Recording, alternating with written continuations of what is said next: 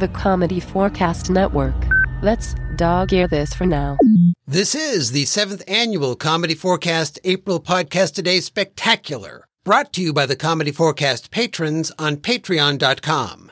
Thank you. We hope you're enjoying this month-long story and will consider supporting the show for as little as $1 a month. This year's original 30-chapter story is called The Slowdown. To hear it from the beginning, just go to comedyforecast.com/2021.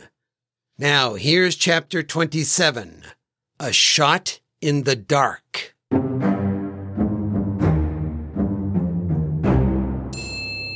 In our last episode, the two criminals that Mayor Garfield Lucky Dubois Jr. sent in pursuit of General Calamity caught up with the General, Miss Fallmacher, and Cindy. Fortunately, Russ Red Arcadian managed to overpower the attackers. Unfortunately, Red turned out to be another member of the same gang. He now has a weapon trained on Calamity, Abby, and Cindy. All right, enough horseplay, Red. You shouldn't point that at people. It could go off. Oh, like this? Red points the gun straight up. Now hands up. I don't understand. He's one of them. That's right, Captain. I was down here in the tunnels trying to find something that I wouldn't have to share with my associates. Good old honor amongst thieves. Ah, my friends tipped you off, didn't they? When they mentioned their pal, who always likes to over-prepare. Yeah, fits you to a T. See, we had a good thing going here. And if anyone were to find out about it, well, that would spoil things. So I figured the boss would send the gang to kick you out. Wait.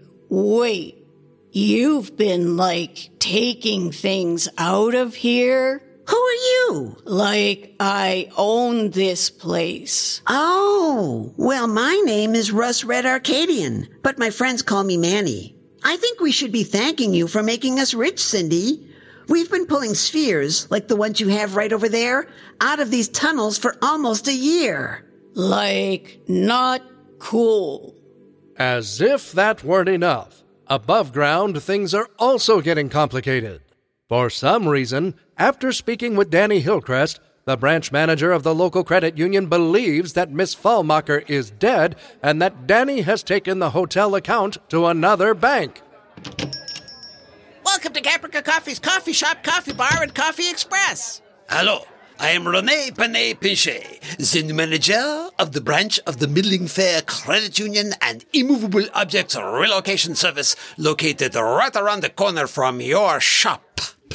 Oh, yes. I'm not only a customer, I'm also a member. Yes, I know this. I was hoping that you, as a local business owner who utilizes the credit union, would be in attendance at today's memorial service for the dearly departed former member, Miss Abby Fallmacher. I heard about that. Does anyone know what happened? No, but I have heard rumors of an avalanche somewhere in the middle of the Atlantic. Well, that makes sense. It does? Sure, anything makes sense when you drink as much coffee as I do. I see. Very well. Just be in the lobby of the Venus Arms this afternoon at 2 p.m.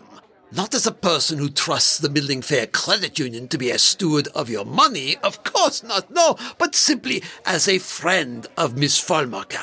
Of course I'll be there. C'est magnifique. And as a little something, you can wear this to show your support for Miss Fallmacher.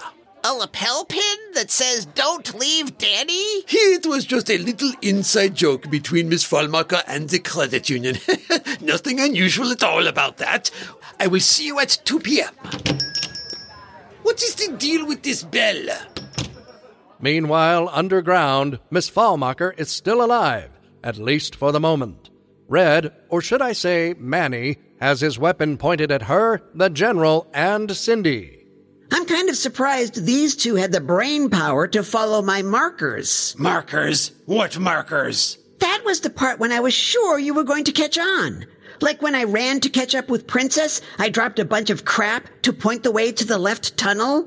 The tunnel that I and my associates had never been down. But You told us to go down the right-hand tunnel. Precisely, Grandma.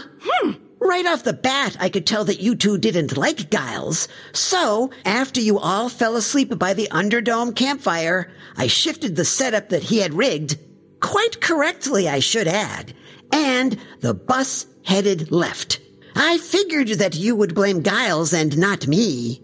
Oh, my. We did. We both did. But you killed Giles. Whoa! Is Abby right? We need answers. So be sure to listen to Chapter 28, Not So Permanent Markers.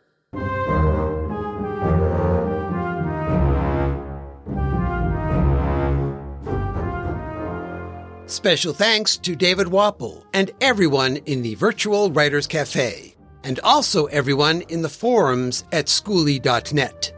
In this episode, the parts of Abby Fallmacher and Cindy were played by Bonnie Kenderdine, and the narrator was played by Gary J. Chambers, GaryJChambers.vo.com.